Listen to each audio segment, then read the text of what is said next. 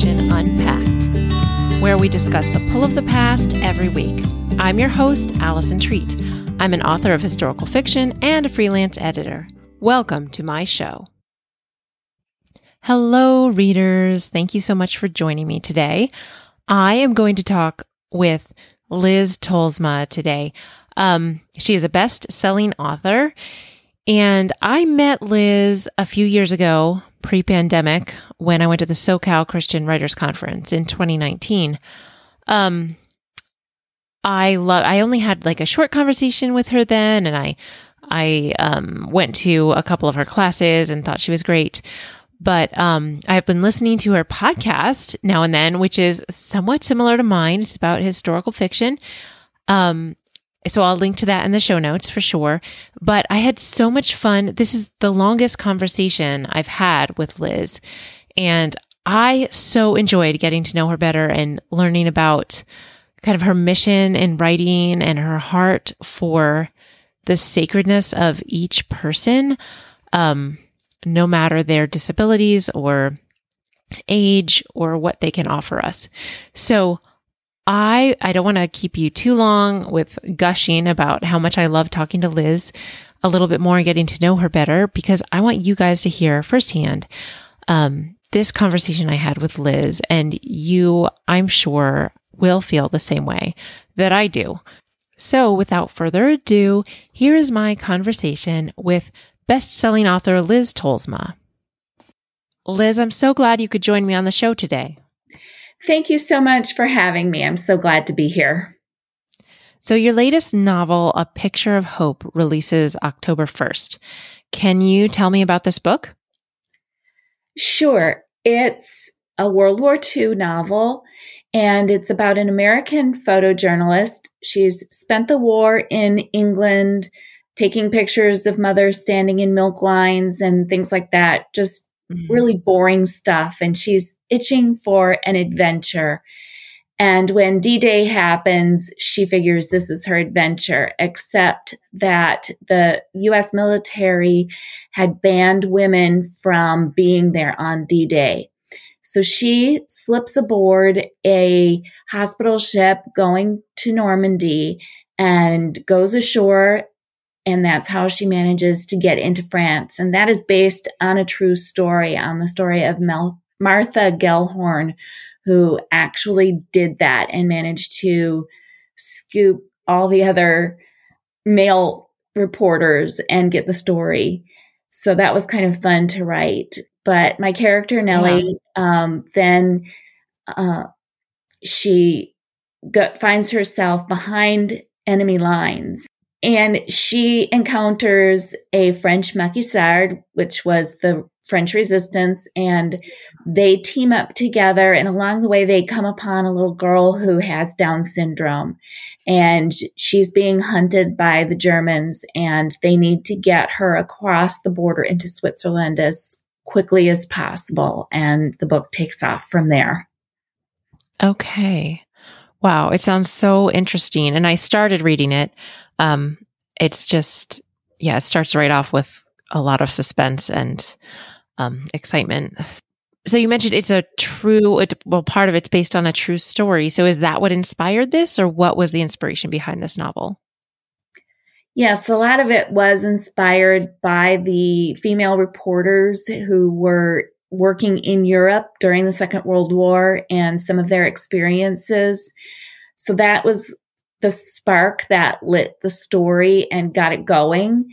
Yeah. And then just as I did more and more research, I found all these really interesting events that happened. I love taking true historical events and fictionalizing them so that I'm telling the true story and helping my readers to know what happened during World War II and some of the events that took place.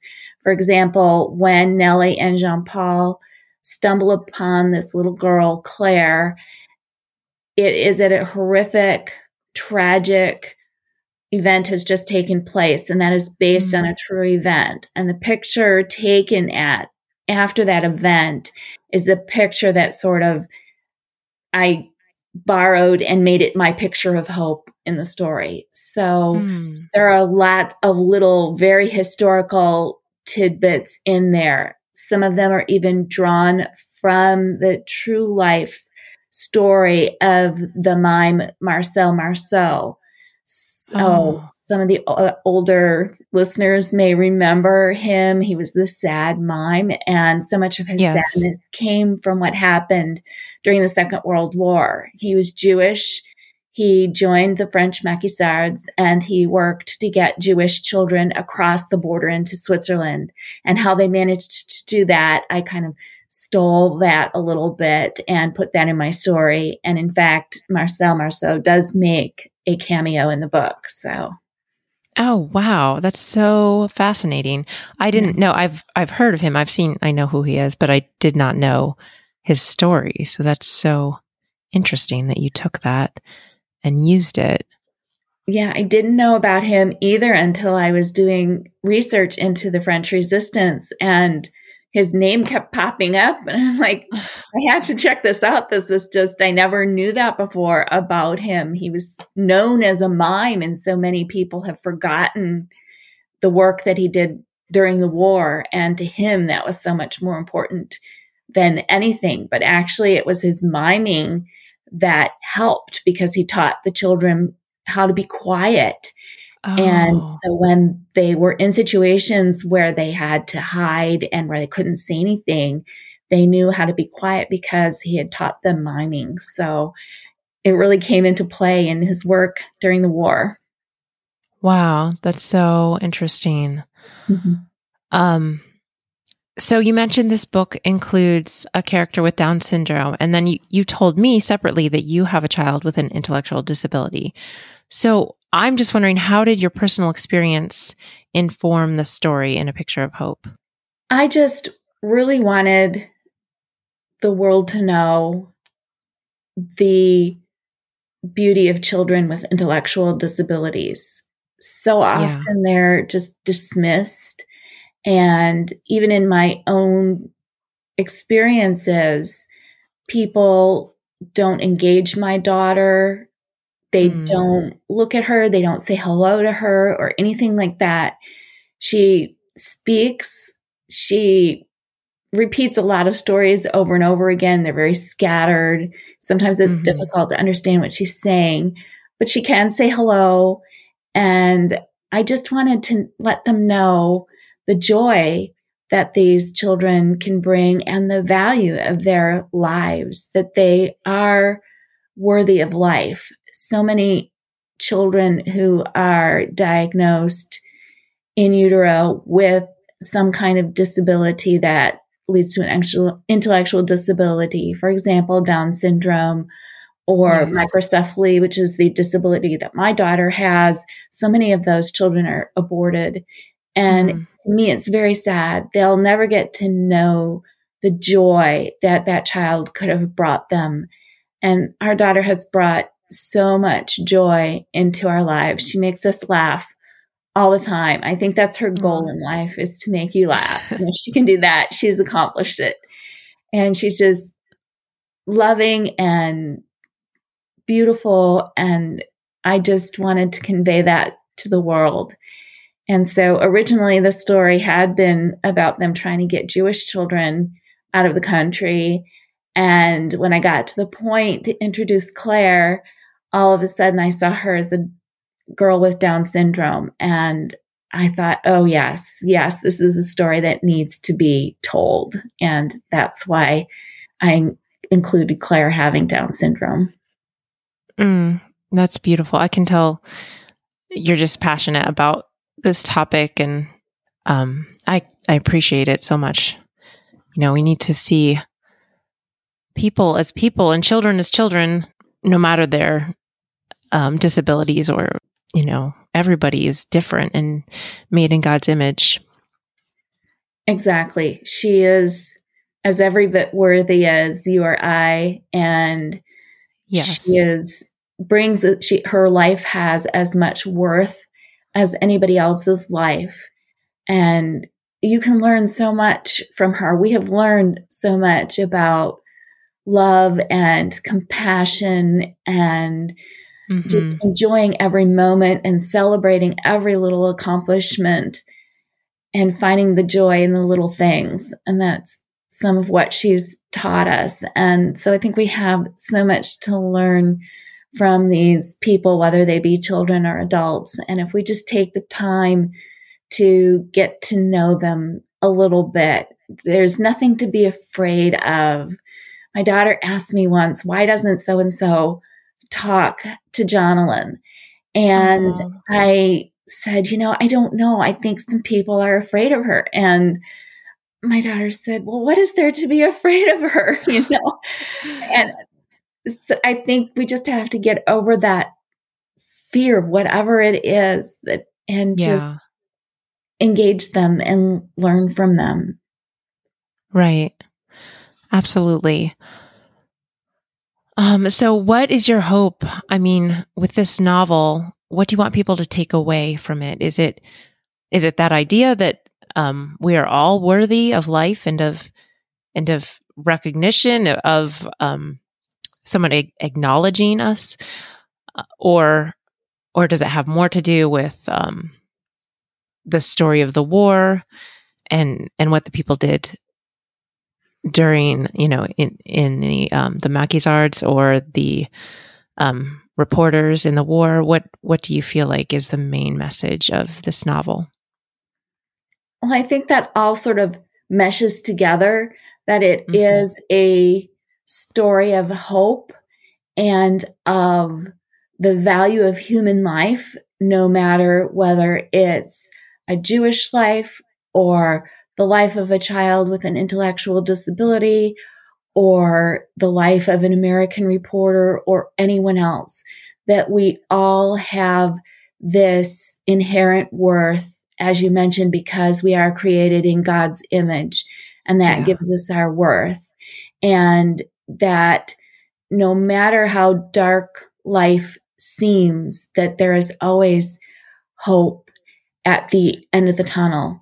And so those two stories sort of mesh together, I think, Yeah. in a picture of hope and kind of walk hand in hand throughout the story, because I know our daughter has taught us a lot about hope. There is no cure for microcephaly. She will not get better. And sometimes I wish I could have a conversation with her that wasn't circular all the time, the same thing over and over. And yet I have that hope that in the life to come, I'll be able to sit down with her and have a conversation with her and hear everything that was in her heart and in her mind. And Oh, that's just an amazing thought to me. yeah. Yeah, that's beautiful. Can she understand that that you wrote this book with her in mind, or is that something that she's not able to grasp? No, I dedicated the book to her, but she can't understand that mom writes books or Yeah. anything like that. She has no idea. She knows that I work on the computer a lot, and she'll sometimes sit beside me and tap on the table pretending to write on the computer like I am. Oh. But beyond that, that's about all that she understands that I do. Mom spends a lot of time on the computer. Yeah. Yeah.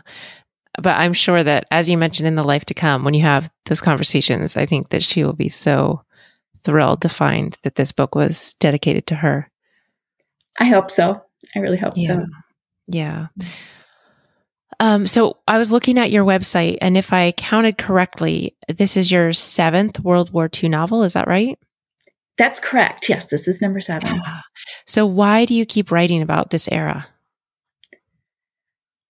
Something just draws me about it. I started off with my first one, Snow on the Tulips, was based on a family story set in the Netherlands about my aunt who took in a wounded resistance worker. Mm-hmm. And I had heard that story growing up, and it touched my heart so much. And I was always shy and kind of, don't notice me sort of person. And for someone to have that much courage, I was always afraid of absolutely everything growing up. I had a long list of fears. Yeah. And to know that I was related to somebody who had so much courage, who stood up to the Nazis, who took in this wounded resistance worker. It could have cost her life, and yet she did it.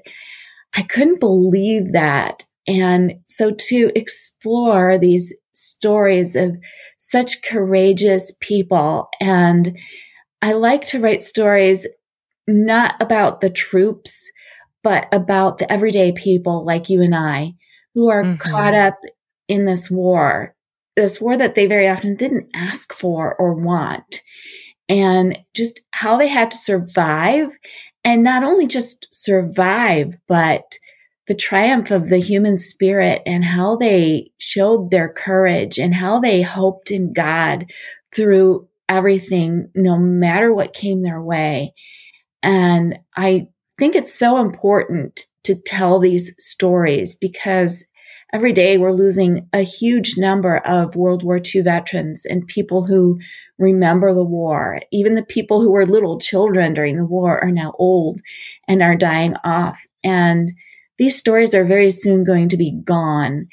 And it's so important for us to tell these stories, because my generation and my children's generation, we don't understand what life was like. We don't understand true fear. We don't understand true hardship or hunger or anything like that these people experienced.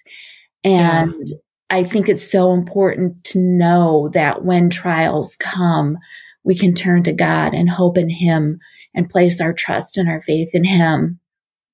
And that's what just draws me to World War II, and why I think it's so, so important for me to keep writing these stories, and all World War II authors to keep at it. Yes. Yeah, that's so true. So can you tell me a little bit about your research and writing process? What do you do when you get an idea and then you start on the book? I do a lot of research at the beginning. So even before I begin to write, I will spend weeks, maybe even a month, just doing research and reading everything that I can on the topic and getting my hands on whatever I can, getting maps, doing all things like that. And then I will sit down and I create the characters. I just love to know more about the characters. So I'll spend several days with each of the viewpoint characters, and then I'll just place them in a situation. So I know the beginning, I know where I want them to end up. I might know a few things that happen along the way, but I love to be surprised. So I'll just throw these characters into situations, and I kind of just sit back, and strange as it seems, it plays out like a movie in my head. And I just basically write what I see going on in my brain, and I can see it in Technicolor. I can smell it. I can hear it. And that's what comes out on the page. And sometimes it doesn't go according to the plan that I thought I had, and it will take a little detour. Like in Picture of Hope, I thought it would be about Jewish children, and it ended up being about children with Down syndrome. So that sometimes can surprise me. But I think that's the fun part of writing it, because a movie or a book doesn't always follow the way that you think it's going to go. And so the same thing with this. And that's what makes writing so much fun and so interesting for me, is I just kind of go with the flow and see where the story takes me, where these characters end up going, and the things they say that I didn't think they were going to say. So that's a lot of fun for me. Yeah, definitely.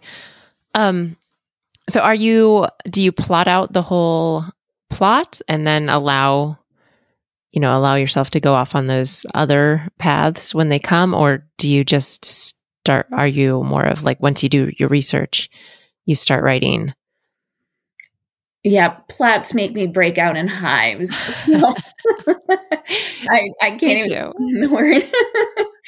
So like I said, I just sit down and I write, and I let the characters dictate the story. Yeah. And yes, a lot of times what I have researched comes into play, but very often other things pop up and I'm off on tangents, and sometimes they work and sometimes I have to rein my characters in and go, no, you have to go down this path, the one that I really wanted you to go down. But Right. it's that's the way that it works best for me in my mind, which is strange because every other place in my life, I am a super uber planner. But when it comes to my writing, I can't plot to save my I life. am the same way. Like everyone who knows me would think I would be a plotter because I like to plan everything else and I like to have a schedule and follow a routine and have my to-do list and check everything off. And then, but when it comes to writing, if I have tried to write with a plot, with an outline, and it just does not work. No, not at all. Well, I'm glad to know somebody else who's like me. Yeah, it's so weird. Oh, well, have you always loved to write? What was your path to publication? I have always loved to write. From the time I was very, very small, I would make up stories. Like I said, I was afraid of everything. So even being very small, I was afraid of fire in the house at night. And Yeah. so I couldn't fall asleep because I'd be so nervous about that. So to help myself relax, I would just start making stories up in my head. Mm-hmm. And then I just kept writing in school. And I had a teacher who said that she wanted me to grow up to be an authoress someday. She thought I would be a great writer. And that was very encouraging. But, people said, oh, you can't make a lot of money being an author. You can't support yourself doing that. So I thought, well, I'll be a journalist then. They make money. And they said, oh, you're too shy to be a journalist. So I ended up being a teacher for 4 years, which was a very good thing. The path that God takes you down isn't always the path that maybe you had planned out, but it's the best one because we ended up homeschooling our children for a number of years. And then I did minor in special education. So when Jonalyn came along with her special needs, I was very familiar. When the doctor said she has microcephaly, I knew immediately what that was and a little bit of what that meant for her and for us. Yeah. So it was a good path. And I spent some time writing copy for a real estate advertising company. So that was a different kind of writing, but it was writing, which I liked. And then I was our church secretary for a number of years, which was good because it allowed me to be home with my kids and to homeschool them. I had flexibility because I worked mostly on the weekends. And then 9/11 happened, and I was still a relatively young woman at that time. It was 20 years ago. But I realized then, I think it really hit me that my life could end any second, that I had no guarantee of tomorrow. And I didn't want to come to the end of my life and say, I wish I would have. I wanted to come to the end of my life and say, at least I tried. That's how far I thought it would be. At least I tried. Yeah. I never dreamt that I'd have over 20 books published. Wow. And so how did you get from that point of wanting to try to the point when your first book released? Yeah, that was a long and winding road as well. I started writing, and then I was doing a lot of reading as well, and saw a bio of an author who had gone to a college here in Milwaukee near where I live. And I thought, well, I wonder if she still lives in the area. So I contacted her via her website, and we connected, and she really encouraged me in my writing. She was a wonderful mentor to me and became my very first agent. And then we brought home Jonalyn. She was 5 years old when we adopted her. And so our focus needed to be on her. We were homeschooling at the time, so that was a full-time job. And my writing just kind of got put to the side during that season of my life. In fact, I called my agent up one day and said, I'm not making you any money. I'm just sort of sitting here, not doing very much. And so if you want to drop me, I understand that. And she said, oh no, I understand. Family has to come first. And whenever you're ready to submit something, then you submit it. And I had worked on a few things. We had submitted a few things. And then I was at therapy with Jonalyn one day. And while she was having her session, I sat down, I opened up my computer. I literally was about to start a completely different book. And there was an email in there from my agent. They were looking for Christmas novellas set around log cabins. A log cabin had to be in there. And did you have anything? And oh, by the way, we need it by Monday. And this was like a Wednesday or something. And we were going on vacation. And so I pulled out an old proposal that hadn't gone anywhere and I reworked it. Everybody else was enjoying vacation. And I was sitting inside just working away like a crazy woman to get this all polished up and ready to go. And that was my first published book. It was a novella in the Log Cabin Christmas collection. So Wow. it took me almost 10 years to get published, but it was the right timing. God's timing was perfect, because if I had gotten a contract when Jonalyn first came home and while we were homeschooling, I don't know what I would have done. I honestly didn't have the time to do the writing at that point. Yeah. Yeah. I hear a lot of authors that I talk to who have young kids and they're homeschooling. I'm like, how are you doing this? How do they put in the time? But I mean, people have different strengths and some people are able to focus their time and get it done. But I cannot imagine. No, me either. We'd be done with the whole school day and it would be like, I'd make dinner and clean up and put them to bed. I'd be ready for bed myself. I'm not a night owl. I could not stay up till midnight working and then get up at 6 to start all over again. It was not me. No. So. Yeah. So what are you working on now? Can you tell us about it? Yes. On Friday, which is the same day that A Picture of Hope releases, I have a book due. So I am polishing that up. Like I said, working like a crazy woman to get all of this done. Yes. But this is going to be part of A Picture of Hope is part of Barbour's Heroines of World War II series. So they did the True Colors Crime series, and now they're doing the World War II, which is going to also have 12 books in it. And they are also doing a Doors to the Past series. So these are, in all series, there are different authors who are writing books set around different themes. So, of course, the theme in the Heroines of World War II is really focusing on the women of World War II and what they did and the contributions they made to the war effort and how they helped to win the war. And that's the focus of the Heroines of World War II series. And the one I'm finishing up now is for the Doors to the Past series. So they are time slip, where there is a mystery in the past that gets solved in the present. And mine is centered around a ring that has to do with the Alamo.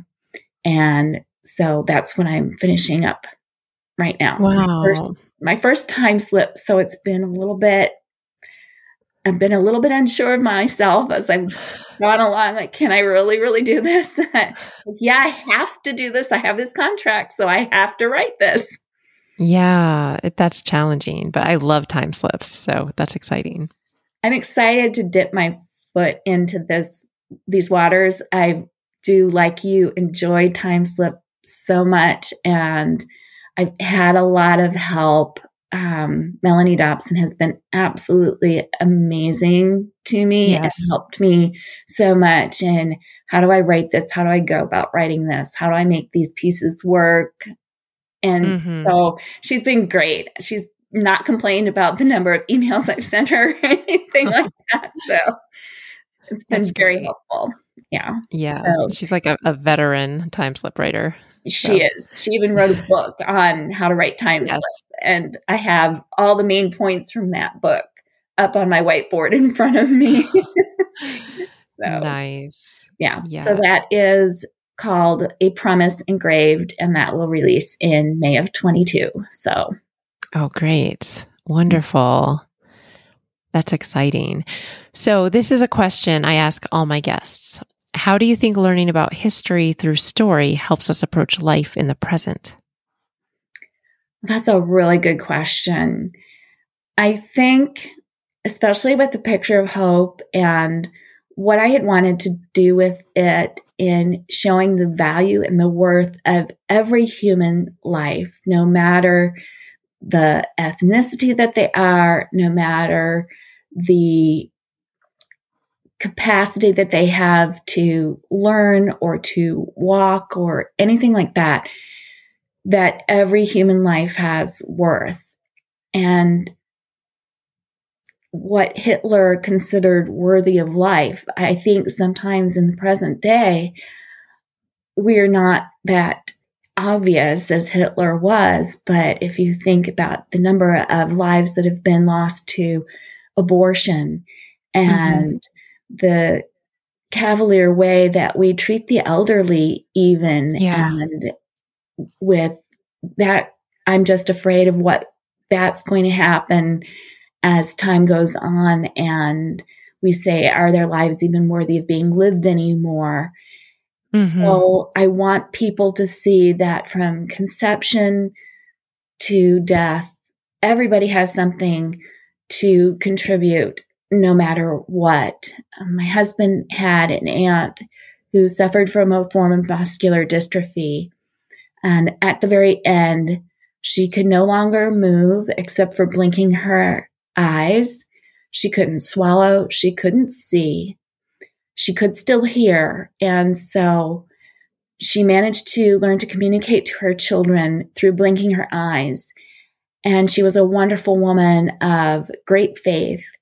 And she would tell her daughter, and then her daughter would see us and say, Mom told me to let you know that she's praying for you.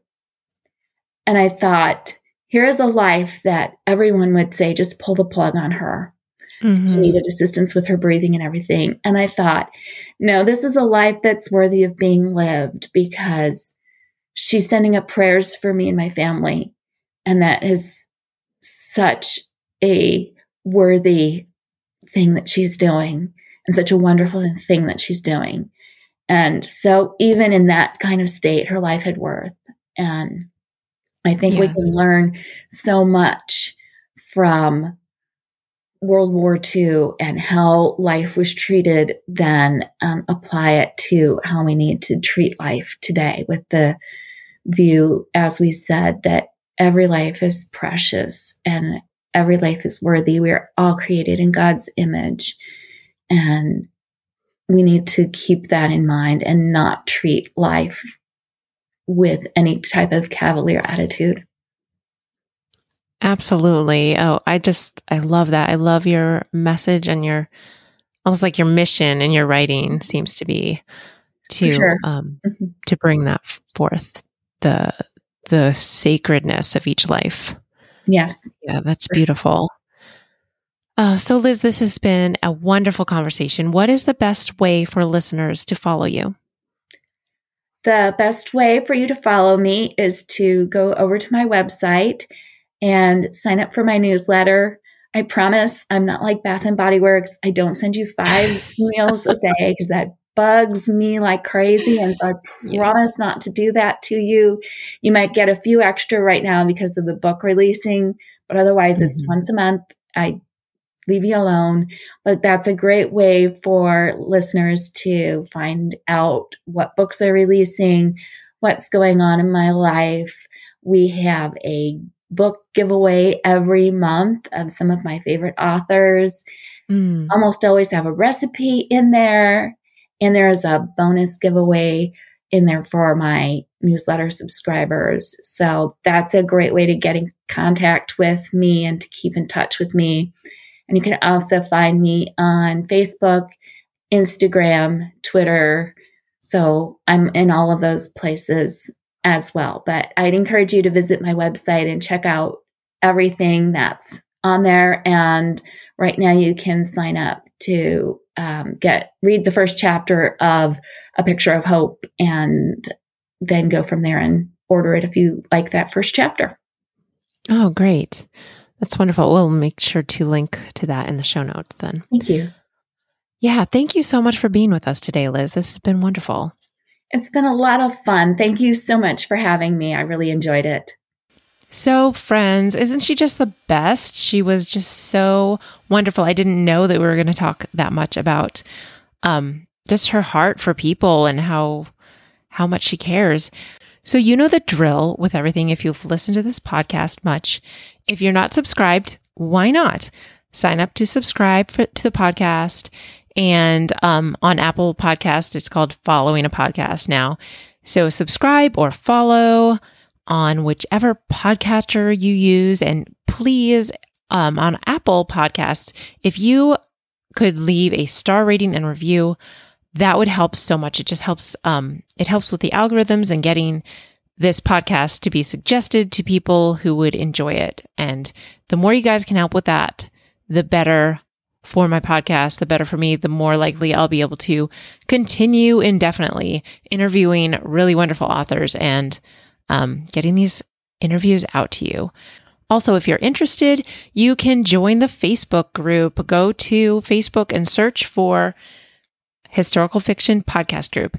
So that's one way to find it, but you can also find it through the show notes, which if they're not in your podcatcher app, then they will be always online at AlisonTreat.com/blog. That's ALISONTREAT.com/BLOG. You can get to all the shows there. They're listed there, and you just click on whichever show you are interested in. In this case, it's the one with Liz Tolsma. And we'll have links to Liz's books and her podcast. And I'll have links to her social media accounts so that you can, and her website, and of course, and you can keep up with her that way. And then there's also always a link to the Facebook group and to my website and different ways to keep up with me. So make sure you visit the show notes because there's lots to be seen there. So if you've been listening long, you know that I always leave you with a quote. And I couldn't help, after talking to Liz, coming up with this quote from Pope John Paul II. The human person is a unique composite, a unity of spirit and matter, soul and body, fashioned in the image of God and destined to live forever. Every human life is sacred because every human person is sacred. So chew on that a little bit, my friends, and keep reading historical fiction. I'll talk to you again next week.